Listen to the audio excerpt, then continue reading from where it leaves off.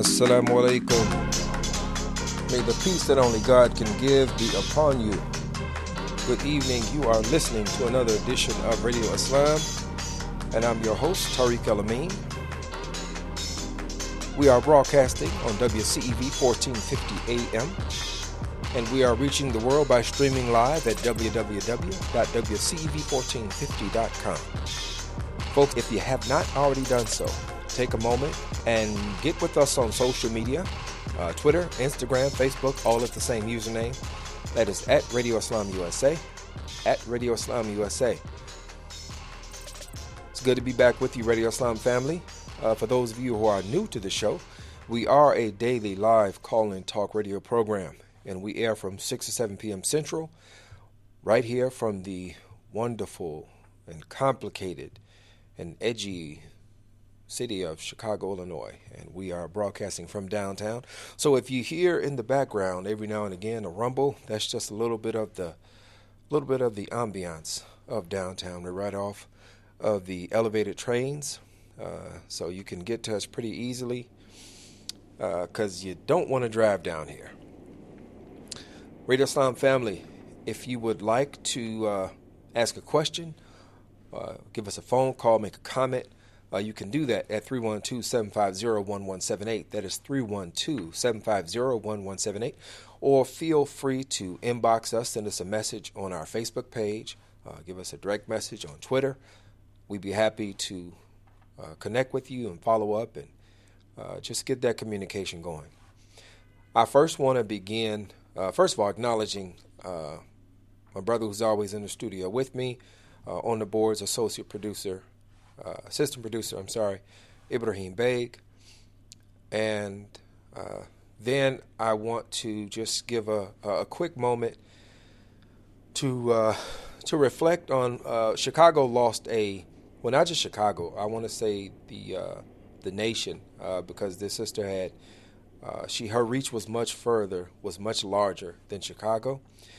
But Dr. Bombadi Shakura Abdullah was a mentor, just an inspiration, a supporter, someone that I learned just an immense amount from, who was a shining example of activism, of service, of persistence, and she has transitioned from this life.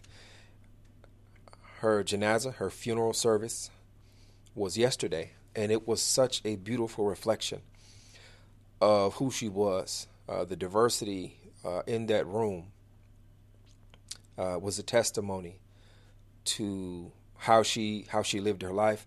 It was a testimony to how she engaged others, her sincerity. There's one thing that, and I shared this yesterday at her janazah. One of the things that she told me that has stuck with me for years, I believe she relayed this to me about 15 years ago, and it says, in terms of relations and in dealing with uncomfortable situations, she said, never cut what you can untie. I'll say it again. It says, never cut what you can untie. And that was really who she was. She was an integral part of Chicago's Muslim community, its interfaith community, and that's hard work. It's hard work because with diversity, it comes diverse perspectives, diverse outlooks, diverse priorities, and getting folks to sit down and to get to agree on a standard, to agree on an agenda, to agree on a method on how we're going to represent ourselves, what our voice is going to sound like. That's difficult work.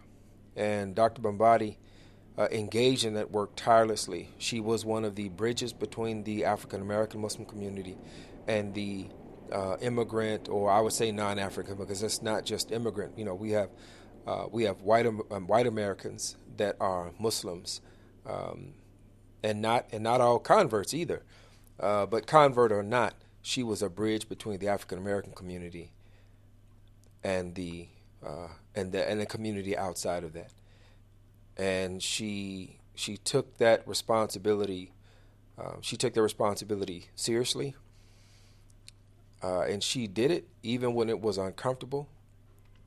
And there were times where she, like any of us, would get frustrated and walk away. But she didn't cut relations, because just as she walked away, she would walk back. And more often than not, she was a fixture in spaces that made sure that sentiments of an important part, we're all important, but sentiments of an important part of our community were shared, were heard, were visible.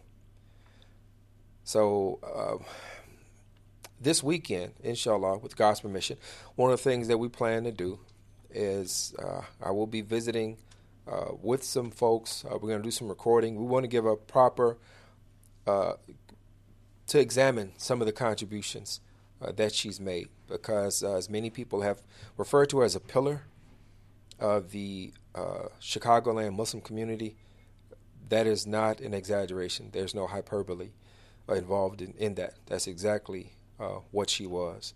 And she leaves big shoes to fill and a lot of work for us to continue to do. So I thank Allah that I was able to benefit from her leadership and from her spirit, from her example. Pray that Allah forgive her any errors or shortcomings, and that He continues to bless her for all the good she's done and the good that she's inspired, and give her a lofty, high place in paradise. Ameen. All right, Radio Islam family. So what else is going on?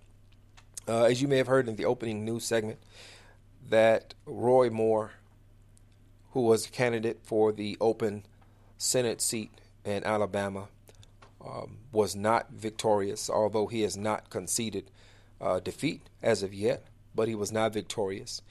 And there's a lot of different commentaries that are going on. There are a lot of different reflections that people are giving about this.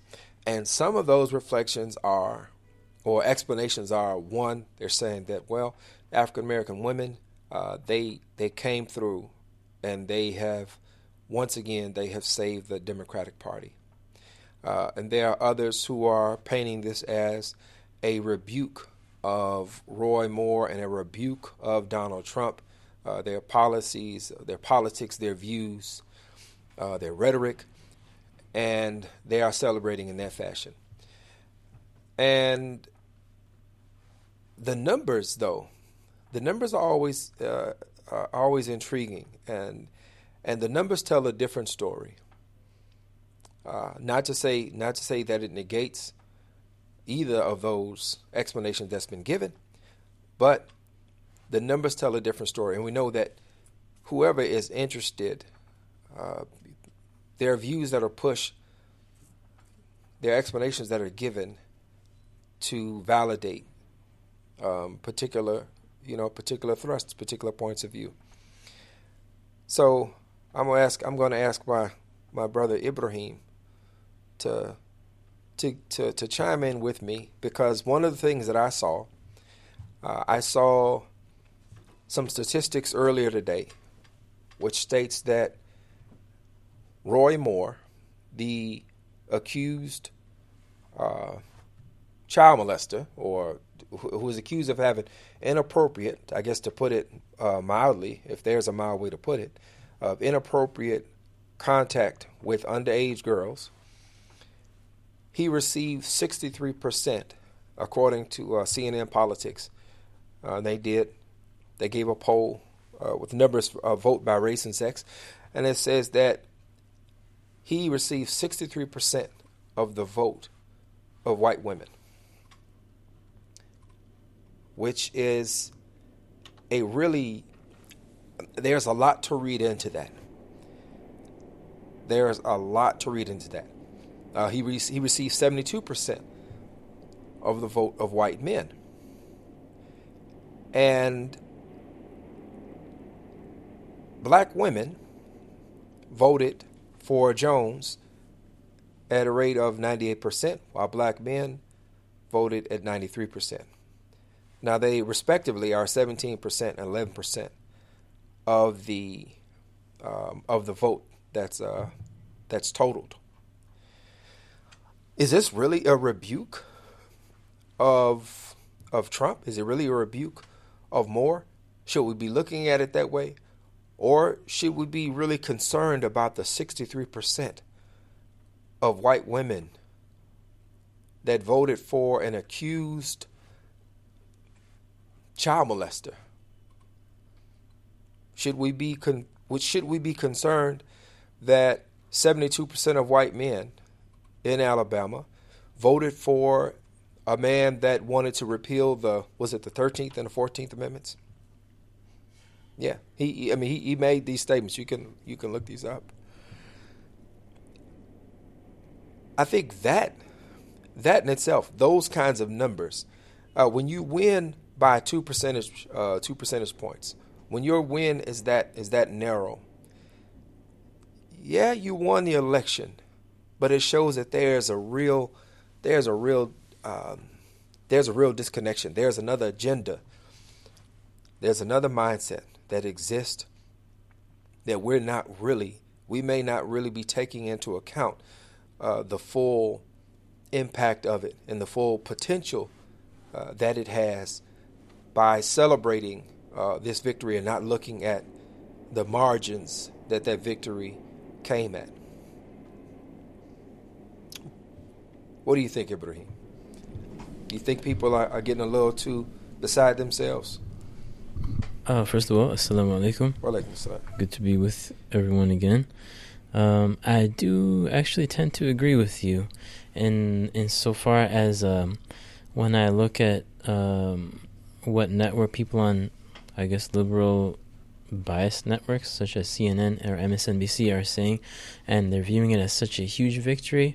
I agree with you in that the numbers kind of stick out in the sense that they weren't very it was a close race, right? It wasn't a completely convincing victory.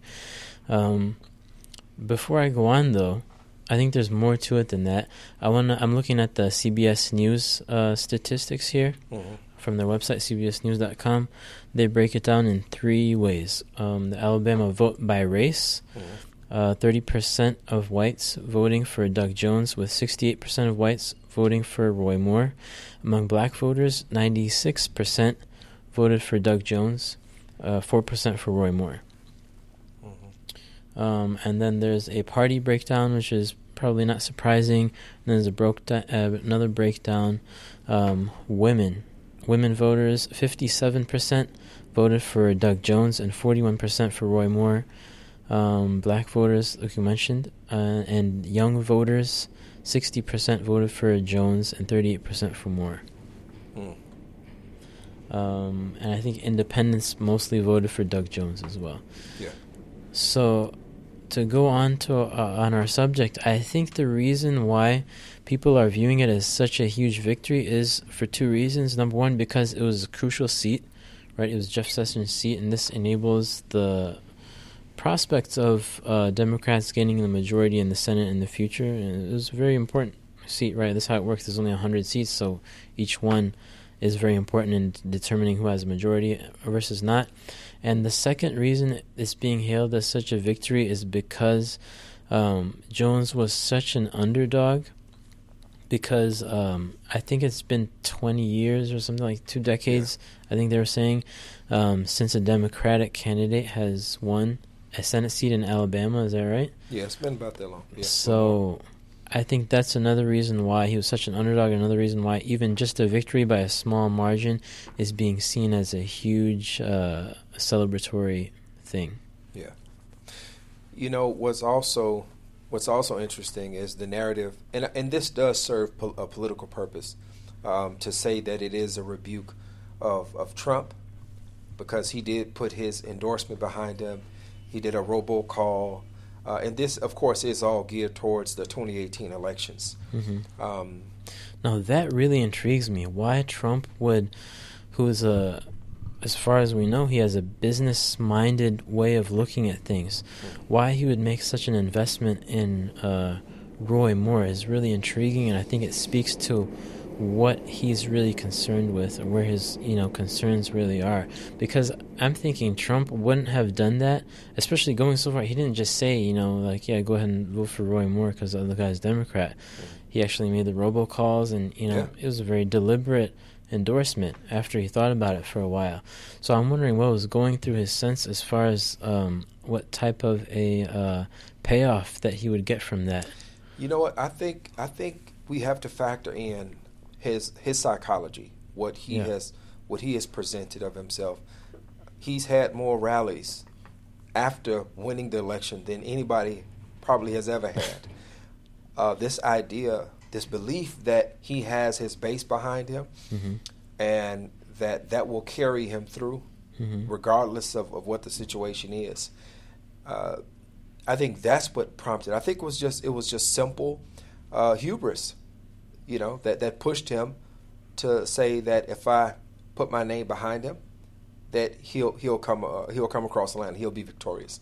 But and the sexual the accusations, I don't think those really mattered as much or mattered to him at all. Because let's say the allegations. Let's say even there's a 50-50 chance they're true, right? Yeah. So if Roy Moore were to have gotten elected and there's a 50% chance that these allegations, it's going to come out that they're actually true, wouldn't that be a disaster for the whole party at that point? Yes, that's if it made it to an ethics committee investigation. And the feeling is that it would not have. That if you look at what they're doing with the special counsel investigations right now, there were hearings this morning where what they were trying to do is they're trying to debunk the whole investigation because they're saying that there's partisan bias. So I think that they would have done very much the same thing with this ethics investigation, or asking for it. That they would have the Republican, the Senate, the Congress, everybody would have just said we don't need it. But yeah, it would have been a disaster if it would have happened. Yeah, because I think Roy Moore also he's not the type of person where he's like this very polished, skilled politician with some weird accusations out there. Like his whole persona and his whole agenda is something that's very fringe, I guess. Yeah. And it's very kind of like a strange agenda that he has. And he's even before this, he was already the center of controversy for things he said about this group and that group. So I'm still puzzled by why Trump would invest so much and have so much riding on this kind of endorsement. I guess, if nothing else, it speaks to how much he values his supporters. Yeah, that's what I said. Going back to his base, and the idea that if he called for it, that it would actually happen. It will come to being. But I actually think that this was probably a win in a way for Republicans. Oh, really? Yeah, I'll say why. Because, they already lost. They already lost a lot of credibility with folks like Mitch McConnell, who at first opposed Roy Moore, even taking the seat or coming up for the seat, and then switched sides. He's also the same one who opposed Trump, but then he acquiesced and switched sides again. So I think that this was probably good for them in the sense that they would have lost all moral credibility to have Moore seated, especially in a climate where Al Franken, who has voluntarily resigned, John Conyers, who has resigned. So they should be happy they didn't get what they wished for. Is what you're saying? Yeah, absolutely. Okay. Absolutely, yeah, absolutely. And they may not see it that way, but obviously neither did 63% of white women voters in Alabama. They weren't concerned about that. They were ready to elect him into the Senate, which to me, in terms of race, because that's in our second segment, we're going to be talking with Marguerite Aziza Hill, co-founder of the Muslim Anti-Racism Collaborative. I think that speaks more to this discussion on race that we're not having, or really not understanding how deeply it affects our decisions. And they were ready to bring somebody, guilty or not. The accusation in and of itself deserves enough respect and enough to have enough gravity, for it to say we're going to wait. But you would think so, but you got to remember, this is 2017, yeah. And we're living in the era of fake news hysteria, right? So it wasn't so much that they kind of gave legitimacy to these accusations and like voted for him anyway. I think it has to do more with anything that goes against Trump or the Republican Party, or anything which is pro-establishment and whatnot. People just automatically reject it as being fake news. You know what, I agree with that. I think that has some merit, but I also think that there is an element of racism and a white supremacist worldview that's behind this idea or this label of being Republican or being conservative. And I think that's something that we need to pull the covers back off of, because if we're talking about your view on economic policy for the country, that's one thing. But then it's also something to talk about why you have the view that you have on the economic policy. And lastly, because we're going to take a quick break, I would really also, I hope somebody does a poll on economic, on earnings, on wages. The wages, a wage breakdown. What are the earnings, household earnings, according to, do a breakdown on that. Are people voting against their interest? That's really what I'm getting at. All right, so look, Radio Islam family, when we come back, we're going to be talking with Marguerite Aziza Hill of the Muslim Anti-Racism Collaborative. So we're going to take a short break, and we'll see you in just a second.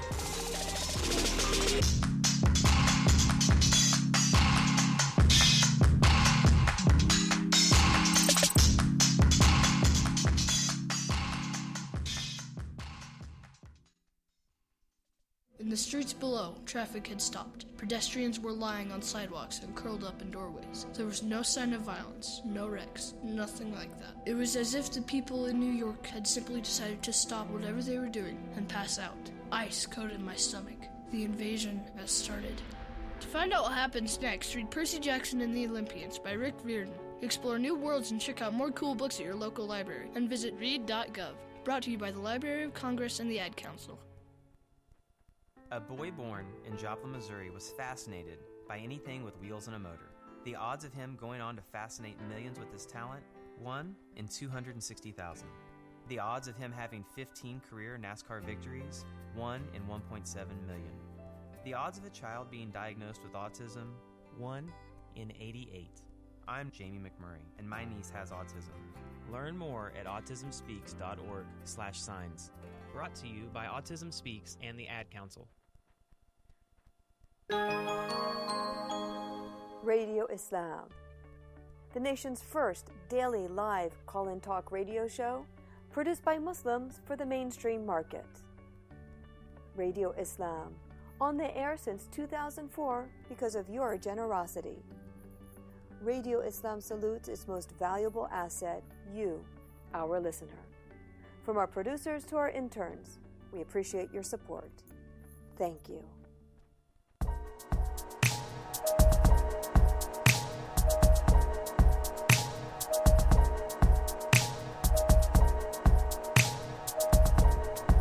Assalamu alaikum. May the peace that only God can give be upon you. Welcome back, Radio Islam family. It's another edition of Radio Islam at WCV 1450 AM, and we are streaming live at www.wcv1450.com. It's a wonderful, wonderful, complicated, intriguing day that we are in. We just got through talking about the recent Senate loss, even though it has not been conceded. But we're going to transition in Alabama. We're going to transition into our next segment, and we are going to be joined on the phone by Marguerite Aziza Hill. And I want to tell you a little bit about her. She's the co-founder of the Muslim Anti-Racism Collaborative. She's an adjunct professor, blogger, editor, and freelance writer with articles published in Sisters, Islamic Monthly, and Spice Digest. She is the co-founder and co-director of Muslim ARC, the Muslim Anti-Racism Collaborative, as I just mentioned, an organization focusing on education for liberation. After converting to Islam in 1993, her life experiences as a Black American woman have informed her research and writing on Islam, education, race, and gender. She has nearly a decade of teaching experiences at all levels, from elementary, secondary, college level to adult education. She has worked in education at various capacities, including as substitute teacher, instructor, curriculum design, school policy, teacher training, as well as teaching assistant and teaching fellow. She taught writing and literature at Al-Aqsa Islamic Academy, developed, instructed an art and literacy class for Claire Muhammad Summer Camp, and worked as a lead teacher and curriculum developer at United Muslim Masjid Summer Madrasa. She earned her bachelor's degree in history from Santa Clara University and master's in history of the Middle East and Islamic Africa from Stanford University. Her research includes colonial perceptions, mixed race identities in northern Nigeria, anti-colonial resistance among West Africans in Sudan during the early 20th century, transformations in Islamic learning in northern Nigeria, and international student programs at Al-Azhar and Cairo University. She's given talks and lectures in various universities and community centers throughout the country. Thank you very much. Assalamu alaikum, Sister Marguerite. Alaikum salam. Thank How you. are you? I am well, alhamdulillah. How about yourself? Alhamdulillah. I hope I didn't butcher your bio there. No, you did a good job. I was like, wow, I did all that. Yeah, isn't it wonderful to hear?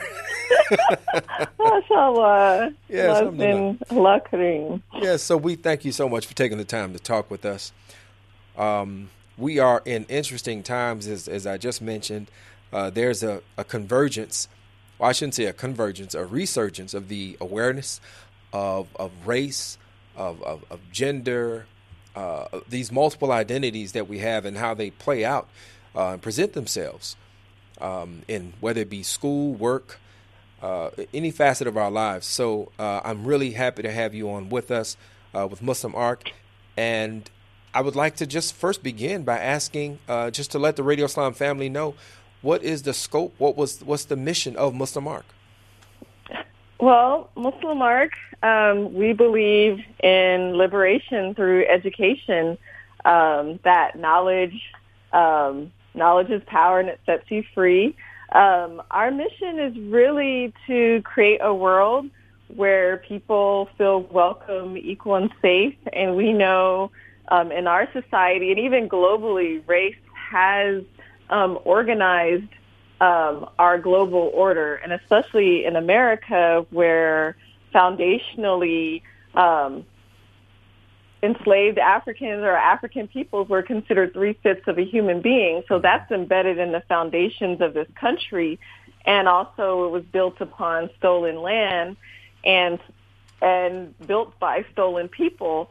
And so addressing those foundational issues, we can get at a lot of the core social issues, whether we're talking about homelessness, hunger, corporate exploitation of regular people, that the powers that be have always used race to divide people. And if we can really come together as people of all races to address oppression, then we can all be free.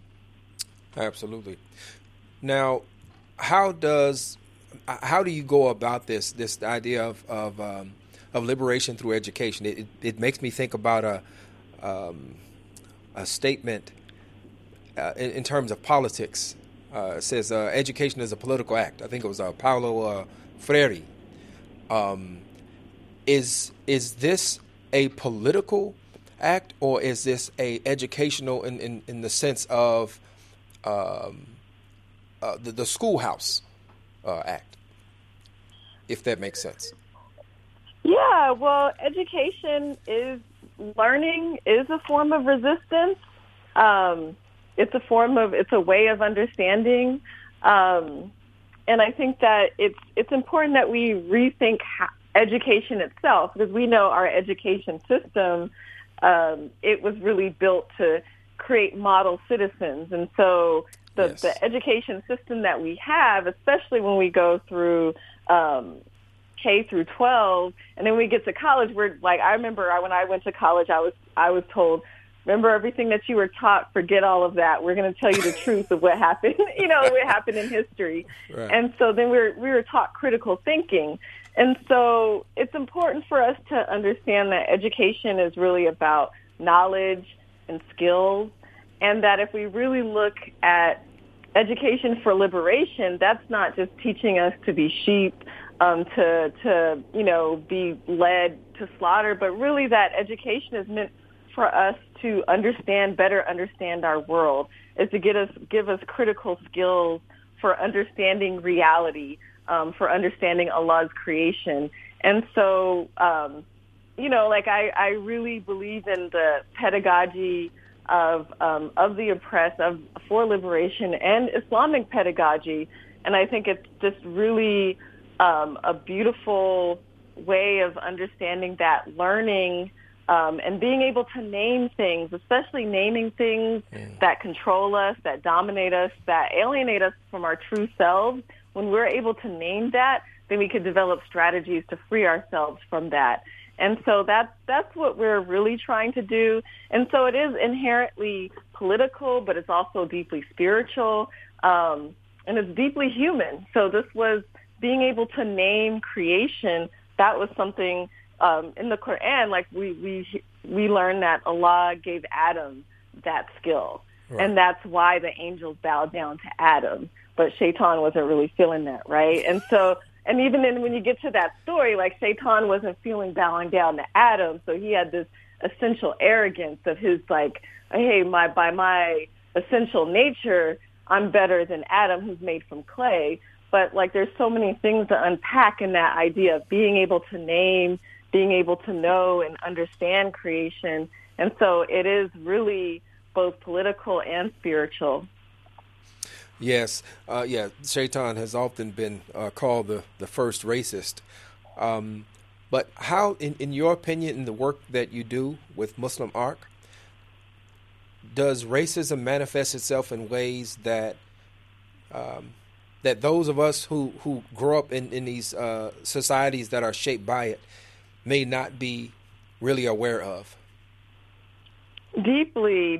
And so what's really important, for us is really understanding that racism is, like what Dr. Jackson talks about, is a form of shirk. It's a form of associating partners. That's what white supremacy is, right? And that in many ways that this notion of white supremacy, it's embedded in so much of the cultural production of the modern world, whether from art to mass media, whether that's in movies or in, even in the news. I mean, if you look at the coverage, the ways that they cover Muslims, the ways that they cover Africans, the way that they cover people of color, and then how do they treat alleged or suspects when they're white. So there's different language that they use, there's different symbols that they use. And so like all of this conditioning, it goes into our subconscious.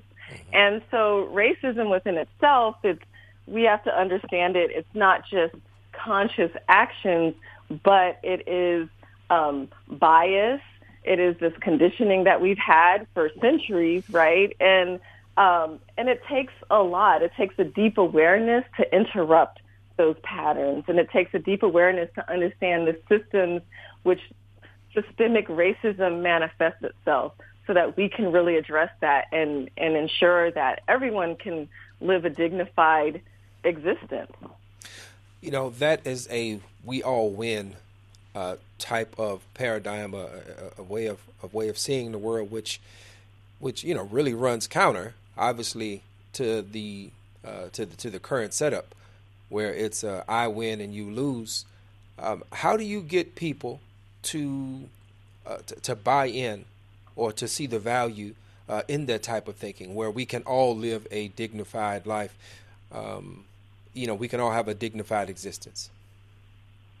Yeah, well, part of it is when we can share our stories, when we allow people to talk and share their stories. Now, I mean, we do have to be kind of honest and recognize that not everybody's story is grounded in reality. And so we have to kind of allow some of those who have been gifted with privilege, say white privilege, and the arts of dominating people of color, we have to get them to shed some of that guard and some of the mythology that they may defend. Like some people, like they'll defend that Confederate flag to the death, but we know what that flag is really about, right? So it's really to try to get to, okay, let's take away this system, let's take away this, this nationalism, and let's get to you as a human being, and let's get to your human story and see what are things that affect you and how does this affect your neighbor. And then when you come together and you can shed that and say, like, look, this person has similar aspirations to you. And when we understand, whether we use evidence and we can use facts, we can use figures, but it really is that emotional content when that domination, like those people don't feel good within themselves. I mean, I was studying about like the Roman history where they had slaves, and they were paranoid constantly, like the ways that they had to enforce and dehumanize their slaves. It left those masters really paranoid. And to be able to tell people, like, look, by you dehumanizing this other person, you're dehumanizing yourself, and we could free you from that. Okay, so it's just really showing people another alternative to that fear and paranoia that they live in. And so the buy-in really comes into showing people that this process doesn't have to be so painful, that bolstering that is actually something that hurts them. And that's where we get more buy-in. Obviously, for people of color, it's easier for us to divest from it because we're usually hurt by this system.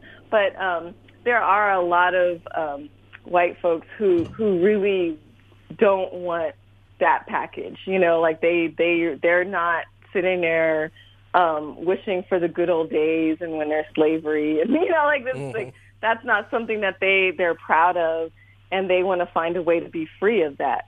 And so, like I think we could start there with the willing and able. And there's obviously some people who have an unhealthy self-identity, and they'll hold on to supremacy as much as they can. And, like that's up to them. But I'm here for those who are willing, who want to be free, who want to get free together. Right. It's interesting that you mentioned the person who has benefited from the inequity, from the unevenness of the system, and they want to hold on to it. How do you respond to the one who has been a victim of the system, but who also holds on to destructive perceptions of themselves? Is that something that you have come into contact with? Yeah, I mean, we are starting to, in our anti-racism work is to do that kind of work, and as a trainer and as someone, I'm when I have these conversations, I'm in a very different situation as an instructor, as someone that can talk somebody through some of that and work through some of that, the identity development. And so psychologists have talked about the different stages of, for people of color to become anti-racist, but also white people to become anti-racist. Yes. And so, there are stages that psychologists and educators who've studied this, thousands of people, and they've looked at similar patterns of kind of behavior and dealing with the cognitive dissonance. And I think for us, it's really, for people to understand that we're responsible for our actions, and we're also responsible for the gifts that we're given and the opportunities, and to really have some humility that many of the opportunities that we're faced with are happenstance. They just, by virtue of our birth or where we're born, that we're given opportunities, and it's really a matter of what we do with those opportunities help others. And so for me, it's really trying to help people to get rid of that guilt, because that locks up people when they want to see themselves as essentially good people and deserving. But we know that we have a system that's built on competition and notions of scarce resources. And when you see people to understand, it's like, hey, you know, when your uncle hooked you up with that job, that's how you reinforce that systemic racism. You know, Right. So it's like for them to kind of understand that, and maybe that it is time for some of our allies to step back and provide more opportunities, or even invest in, you know, in opening opportunities for people of color from marginalized backgrounds. Radio Islam family, just want to give you a quick note. If you're just tuning in, we're talking with Marguerite Hill. She is the co-founder, co-director of the Muslim Anti-Racism Collaborative. And they're an organization focusing on education for liberation. And you mentioned your allies. So as a part of the work that Muslim ARC does, is coalition building, is that a big part of it? And how do you set about that? Is that something that you set about? Is it organic, or is it something that you're strategic about? Yeah, we are very strategic and intentional around building alliances, and for people coming together. Like we create spaces where people of various faith backgrounds and racial backgrounds to come together and have conversations to find out, hey, how are they affected by social issues, by social inequities, and how we can collectively work together. And sometimes it'll be through strategic planning, where we'll go through exercises to address a social issue from a racial justice framework. Other times it's through dialogue, where we'll look at how our organizations or social change methods can better coordinate. And so we're definitely invested in coalition building and resource redistribution and imagining new ways of being. And for our organization, we are looking at being to cultivate a network of organizations and organizers and community leaders. And so we really see ourselves as facilitating that through convening spaces, through providing resources, and connecting people both online and on the ground in spaces where they probably wouldn't normally meet up. You know, like if regularly we have people from across the country, and we'll bring people together, and then hopefully those people will connect more. And so that's been kind of our motto, is really about collaboration. And we know that most of the things that we're doing, people have been doing this stuff for generations. And so we understand, we want to kind of uplift the work that people are already doing so that we can learn from each other, but also support each other in the work that we're doing. And so our work is definitely very intentional, and we hope in 2018 we can really further that by strengthening that network and providing more opportunities for allies and aligned organizations to come together and have important conversations. So you mentioned that Muslim ARC does work online. I follow on Twitter. But talk to the Radio Islam family a little bit about the work that you're doing on the ground. In particular, if we could segue a little bit directly into Detroit, which is kind of a hotbed of activity right now, it seems to be. It is for us. Well, we are incorporated in Michigan, and my co-founder, Namira Islam, she's a Bangladeshi American Muslim woman. And so there you go. We have that was one of our early collaborations, multiracial collaborations. Mm-hmm. And but I also have family ties in Detroit and Michigan in general. Mm-hmm. And so it really made sense for us to establish our home base in Detroit and be part of the Detroit revival. And so this past year we had the Detroit Anti-Racism Training Conference. Mm-hmm. That was our third anti-racism training conference. I've done those for 2 years in Southern California, and this year we decided to bring it to Detroit, as this has been such a great year for us because Namira and I have been able to go full-time as full-time staff. And so we had much more capacity to do the kind of base building in our own turf, right? And so we had the Rights at Risk, the Black Muslim Rights at Risk convening, where we brought together 30 organizers from across the country, like Black organizers who work in mass incarceration and immigration, to talk about those intersections. And that was like really a great 2-day convening. Part of that, they all participated in the Detroit anti-racism training, which was just amazing.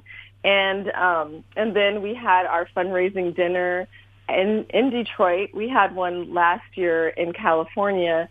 And so we kind of switch off for our capacity. Like, I live in San Bernardino County, which is probably follows Detroit as far as in terms of poverty levels. And so we're both in these kind of very interesting spaces where there's inequities, but and also the need to bring together organizers and to have these conversations to kind of move folks who are normally not in national conversations about what Muslims should be doing and what type of work, what is our kind of major national agenda. And so it's been really great to bring people from San Bernardino, Southern California, Los Angeles County, Orange County, and and connect those with folks in Wayne County in Michigan. And so, but what we do, what our major project right now, what we have going on is like we bought a house, a duplex,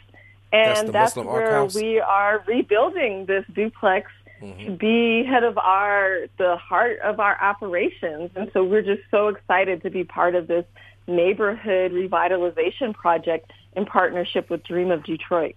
That's awesome. So that's the Muslim Ark House.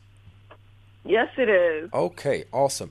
You know, the funny thing about, I shouldn't say the funny thing, but the bad thing about being on for an hour is that you're only on for an hour. So yeah, we're starting to wind down, but I want to make sure that the Radio Islam family can, number one, can keep up with the work of Muslim Ark and also support that work. So are there any links or, just give us all of that so we can keep up? Okay, well, you can follow us at muslimarc.org, and that's our website where you can find information, lots of free resources that we provide, and we'll regularly update that. Our campaign for the crowdfund is going on right now, and we have people pitching in $8, $16. We have over 270 donors, and they've helped us raise so far $22,000. And you can donate by going to bit.ly/A, capital R, capital C, and lowercase house, so ARC House. And that's where we have the crowdfund until Friday. And then thereafter, we'll still keep blasting out and offering opportunities for folks who aren't in Detroit to lend us a hand and help us build up this house. And we definitely, when we open doors, we welcome folks from Chicago on, throughout the country to come visit us and to check us out, attend our Detroit anti-racism training this summer, inshallah. We'll put out a date shortly, but it will be, inshallah, in August. Okay, alhamdulillah. Well, we definitely look forward to that news. And what we're going to do is the information that you've given, we're going to share that on our Facebook page, Radio Islam Facebook page, so that folks can, those who want to donate toward the Muslim Ark House can do so. And I also want to ask quickly, so you have opportunities for folks that want to volunteer? Is it? Yes, we do. Okay, great. Yeah, please, you can go to muslimarc.org/join, and we are always looking for volunteers. We have online trainings.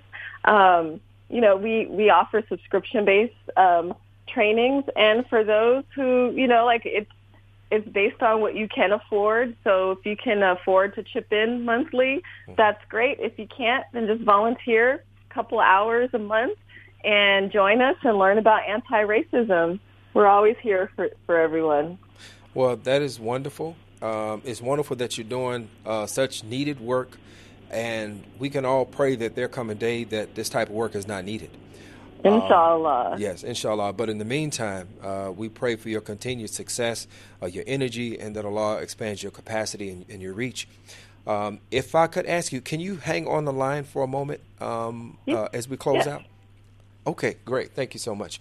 All right, thank you. Yes. So, Radio Islam family, we were blessed to have Marguerite Aziza Hill, co-founder, co-director of Muslim Anti-Racism Collaborative, on the line with us. And this will be available tomorrow, inshallah, by podcast, wherever you get your podcast at.